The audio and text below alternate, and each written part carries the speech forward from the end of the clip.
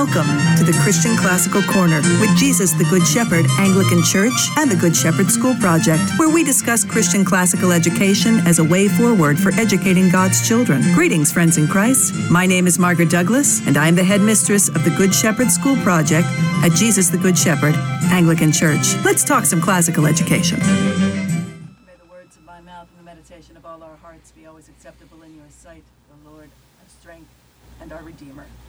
It's great to be with you, brothers and sisters, here at the Christian Classical Corner, where we're discussing classical methods of education as a tool for the true discipling of our children and the forming of their hearts for Christ. Now, we've talked in some past programs about how classical education, the methods of following the trivium of grammar, logic, and rhetoric, are the liberal arts that are the appropriate education for a people freed in Christ and not slaves to this world. And we discussed how, over time, these lost tools of education, as Dorothy Sayers called them way back in the 1940s, help to form our minds. But today we want to focus even more about how Christian classical education can form hearts, which is even more important. So here to talk about that with me today is Deacon Erin Giles from Jesus the Good Shepherd Anglican Church in Henderson. Erin is ordained as a deacon in the Anglican Church in North America. She's served in active parish ministry for 18 years, both as a deacon and as a presbytera, that is, a priest's wife. Erin graduated from Princeton University, summa cum laude and Phi Beta Kappa, with an AB in politics and certificates in Spanish, French, and political theory. She holds a Master's of Divinity from the Church Divinity School of the Pacific and a Master's in Christian Ethics and Social Theory, jointly from there and the Graduate Theological Union. Her primary theological interest is in practical divinity. What does it look like to live a Christian life? How do we love God and love our neighbor through every minute of every day? In addition to her parish ministry through Jesus the Good Shepherd, Erin serves as the Common Canonical Exam Coordinator for the Board of Examining Chaplains for the Anglican Church in North America West, which is an association of 5 dioceses or regional churches in our national church. Erin's primary ministry for the last 16 years has been the discipling of her 6 children through building a home centered on our Lord Jesus Christ. And the latest calling upon Erin's life is in the building of the Good Shepherd School Project. Deacon Erin, welcome to the Christian Classical Corner. It's great to have you with us. Thank you, Margaret. It's wonderful to be here with you and with all of your listeners. Thank you. Now, your first ministry, in spite of some amazingly impressive academic credentials, well, we say in spite of, but, that's the world's attitude. Your first ministry with those amazing credentials is that of wife and mother. And you and I have had several conversations about the importance of any child's first and primary schooling being in the home. Tell us about how you and your husband, Father Howard Giles, work to foster a rich life in Christ with your own family, and how you see that transferring to the Good Shepherd School. Well, there are lots of ways that we try to do that. I think first and foremost, as husband and wife, we try to be in unity with one another and to make sure that Christ is at the center of our marriage and our relationship, which also places Christ at the center of our home. And then from there, we really have adopted many of the things that the church, the Anglican Church, which is a liturgical church, meaning that we follow a common liturgy of the people, the work of the people. And we have many ways that we do that in church, and we have brought them into our home to make that the center of our life at home. So some of the most important ways that we have done that is frequent and regular scripture reading with our children. We always began our school day with a short service of family prayer, morning prayer, that included Bible reading, a saint of the day, and several hymns from our tradition. As our children grew older, we made this something that they were able to lead and would take turns leading and quite enjoyed. That is a practice that we have transferred over to Good Shepherd School Project with children leading worship. Yes. So each of our, this fall, we'll be holding homeschool atrium classes 4 days a week from 2 to 4 in the afternoons. And these classes sessions begin and end with a shortened version of what is called in Anglicanism the daily office, meaning the daily offering of prayer. So we first did this in our home, and then as our children enjoyed it so much, we saw what a blessing it was to them to be in worship and to lead worship and to read regularly scripture and to read about their mothers and fathers in faith who are the saints, who show us that God has been active from the moment of creation right up until our own time. And so we are hoping that that will be a blessing to the other children who attend Good Shepherd School Project. So that was one way. Another very important thing that we have done in our home that I think helps our children to grow and be discipled is regular Bible reading. And we have a children's Bible reader, and not every night because we're not perfect like any other family, but as best we can, we end our evenings with a read aloud story and with a reading from this children's Bible reader. And we have the same Bible reader that we have been reading since my daughter, who's now 16, was 3. So for 13 years, we have been reading through this Bible reader. It's one I particularly love called Orthodox Children's Bible Reader. And I love it because it tells the stories in, I think, a very simple and direct way. And the focus is always on the children hearing that direct word of God. And then it has also beautiful art, which I, as a classical educator, believe is very important as well, that the art that accompanies children's literature should be beautiful and show the truth, which is always Christ. So we've been reading that book continuously for 13 years. And to me, the single most important aspect of reading that book nightly has been both for my faith formation. I was not raised as a Christian, and so as an adult, I'm learning the Bible, is to tell the story of salvation from creation to Revelation in short but full stories, so that that very arc of salvation gets written on their hearts, and we understand that God created us for a purpose, and that at the end of time on earth, He will take us to be with Him in heaven, and all the ways that He will call us to serve Him and to love Him during that time in between creation and the final homecoming at Revelation. Yeah. We were just talking last week talking about Dorothy Sayers and her Lost Tools of Learning and that whole arc of salvation being taught to even very young children, because your children are as young as 7 now. 7 to 16. Yeah, and then and they've we been ask listening them, to this their whole lives. and then we ask them questions afterwards so that they know the basic story, the basic characters. And then we also do Saturday morning Bible study, bring your own coffee and donuts. My husband does this at our parish, and it's as young as 6 to as old as 85. Yes. And we read one book of the Bible at a time, and we go verse by verse, and we do close reading. So we're looking at the words, we're looking at the particularities. And to me, this overarching story that they're read at night, so they have the whole arc of salvation history, then they're putting the specifics of the Bible story from Saturday morning into that whole narration.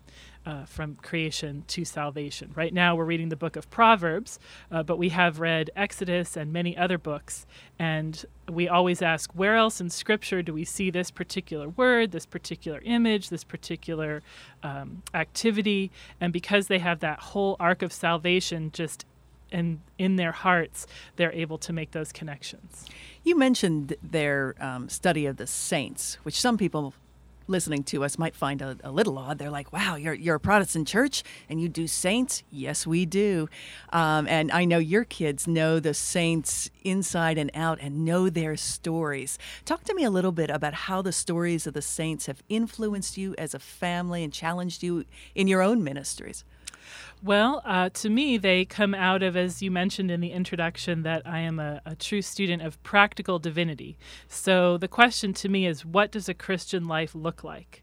I believe in Jesus. I know that he's God. I know that he has asked me to love my neighbor and to love him. And I'm a practical person. I need to know what that looks like. I am not so much a theological theoretician, but I want to know what it looks like. And to me, that's what the lives of the saints give us. They give us direct evidence of the Lord's working in people's lives, ordinary people's lives, just like you, just like me, who are called in all the stations of their lives, from young children to persons who are older and who are rich and poor from all around the world. And God calls them and he asks them to love him first and to love their neighbors. And their lives tell us what that looks like. And to me, that gives me both challenge that these ordinary Christians, just like myself, sometimes do the most amazing things, and also inspiration that there have been others who have suffered in some way or had some trial or difficulty that I'm having, and I see in their lives and in their stories how it is that the Lord has carried them through. I especially believe this is important for children because children are always looking for heroes. I think we see that in comic book movies and in just in the media and the world around us. And to me, the richest example of heroes and heroines available to us are those saints, especially in Scripture, of course. As I mentioned, we read Scripture daily and weekly and all the time in our house, and also in the lives of Christians from different times and places, following Scripture, and specifically in the life of the church. So Christians from the 20 centuries since Christ walked on the earth, who have responded to him, been uplifted by his Holy Spirit, and faced challenges in their lives and preserved and maintained the faith. And I'm so thankful and grateful to them that we have, the Scriptures, that they've kept them together, and the faith that they've kept them together, and that they have told us that story, that great story of salvation, that we can tell it in our own lives. The Scriptures talk about this. In Psalm 78, one of my favorite Psalms, 78 verses 1 to 8 especially, the Lord says, "Hear my teaching, O my people. Incline your ears to the words of my mouth. I will open my mouth in a parable. I will utter dark sayings as of old." So the Lord is commanding us to listen to teaching. And then he says, "Which we have heard and known, and such as our forefathers have told us, that we should not hide them from the children of the generations to come, but show the honor of the Lord, his mighty and wonderful works that he has done." So he's saying not only that we should read those to ourselves, but the only way our children will know the amazing works of God is if we tell them and teach them. In verse 5, he made a covenant with Jacob and gave Israel a law, which he commanded our forefathers to teach their children, that their posterity might know it, and the children which were yet unborn, with the intent that when they came up, they might show it to their children. And to me, just as the Lord commanded the people of Israel to tell their children the story of the great salvation that he had wrought for them in freeing them from slavery in Egypt, he commands us as Christians to tell the great salvation that he has offered to us in the person of Jesus Christ, and that is widely demonstrated in the lives of his followers over the 20 centuries of Christian history. Yeah. And children really latch on to stories. Yeah, and if we don't give them heroes from the church, then they're bound to look to the world for those heroes, and the people that the world puts up as heroes are not saints and martyrs. So. And what's the thing that children are looking for? They're looking for someone like them who is struggling and some way forward. And one of the gifts of the lives of the saints to me is the sheer richness and variety of them. So that kids who are shy and introverted or contemplative, or kids who are, brave and active, or children who are, feel a call to be at home and be mothers, or children who feel a call to go far away and tell stories, or really children who are called to do almost anything. There's a saint who's done that. And to me, it broadens up that vision of what it is to follow Christ and how we are called to do that in our uniqueness and in our individuality, that he created each one of us for such a time as this and for such a walk as he gives us. And the lives of the saints show that. Today is the feast of St. Gregory the Great, September 3rd. He was a pope in Rome and a very rich man who became disillusioned with the power that he had from being rich, gave away all his money, founded monasteries throughout the Italian peninsula in the 6th century, including one in Rome, and eventually became the Pope, and was faced with a disintegrating political situation around him, and used the power and institution of the church to provide relief for famines and floods and all kinds of things. He was a very practical administrator. I was saying to my husband, I just love Gregory the Great because I'm such a practical person. Well, there's a problem. What do we do about that? And that was the question that he was working on, and also a man of prayer. When he went to be Pope, he brought his monks with him, and he's described that as the tether that kept him to prayer. Also something that I know in my own life that I need, the discipline of the daily office, so that I don't get so focused on the details and the administration that I forget to pray.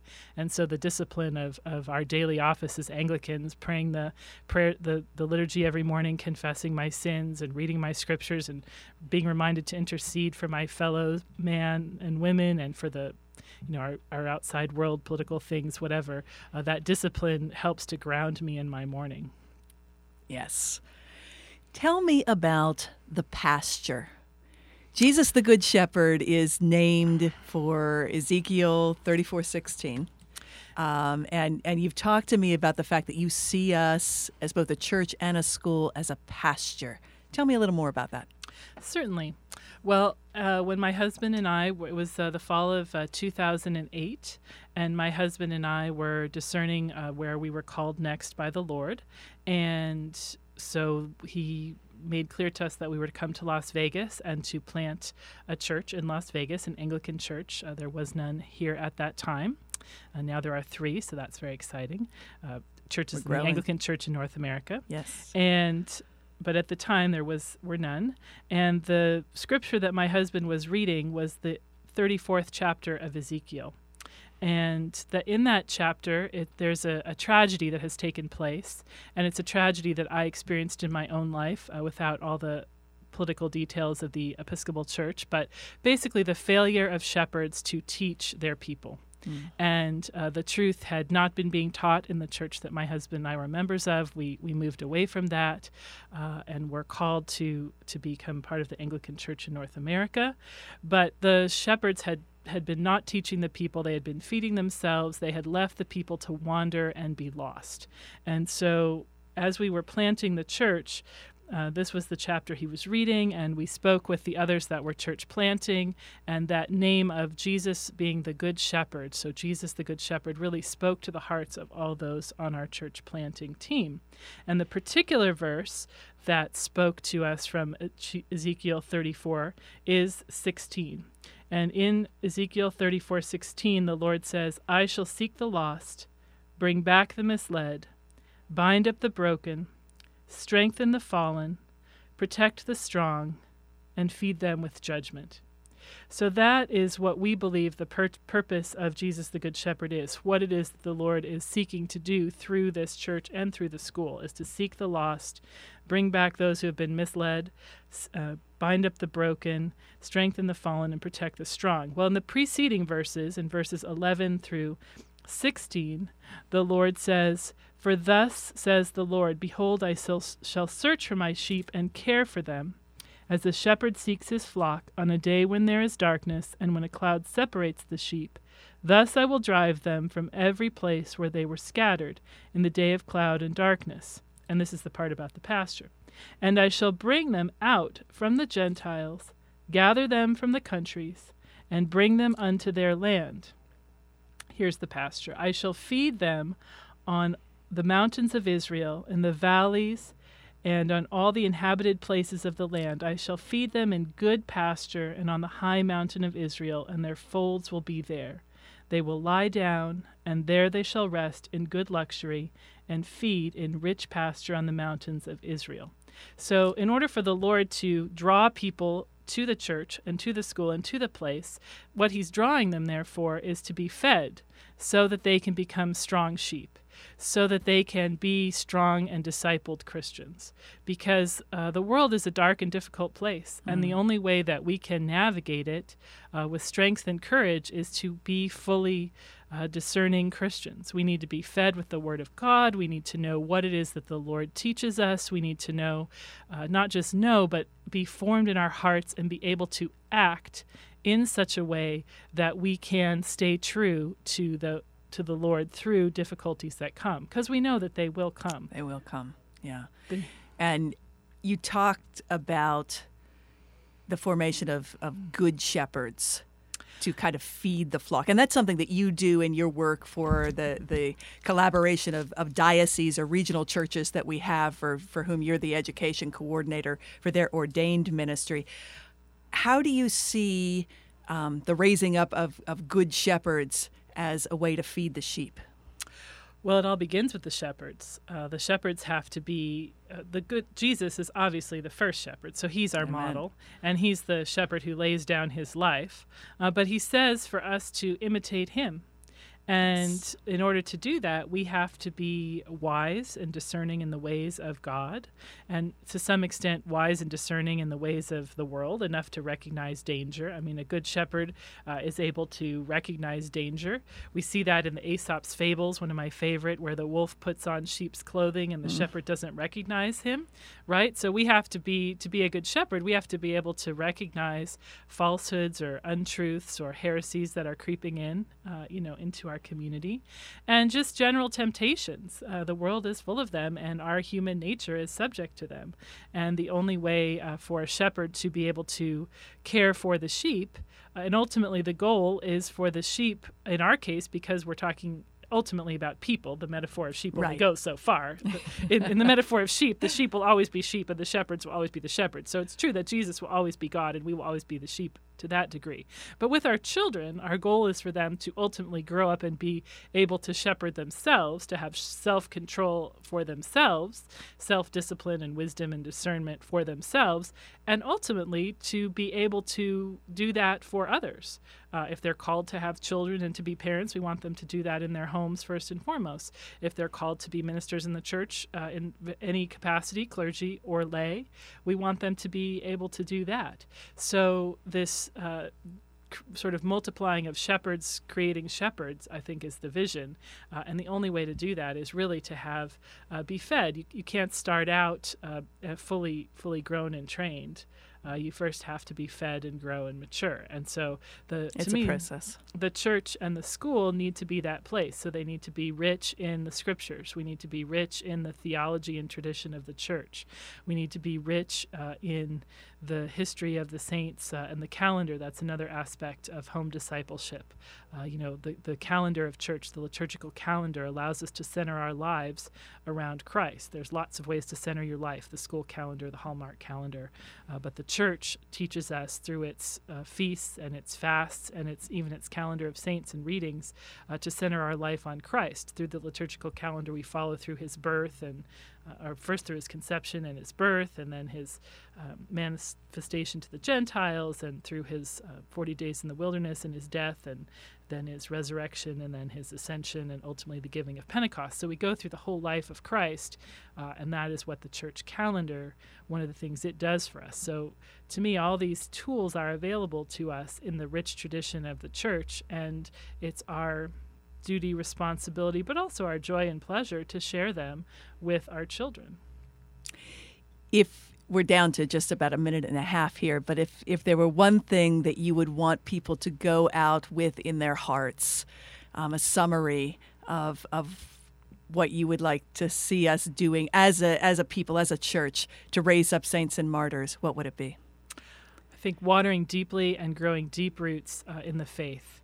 I truly believe that children and young Christians who are deeply grounded in the joy and faith of the church and its life will be able to, like tall trees, withstand great winds.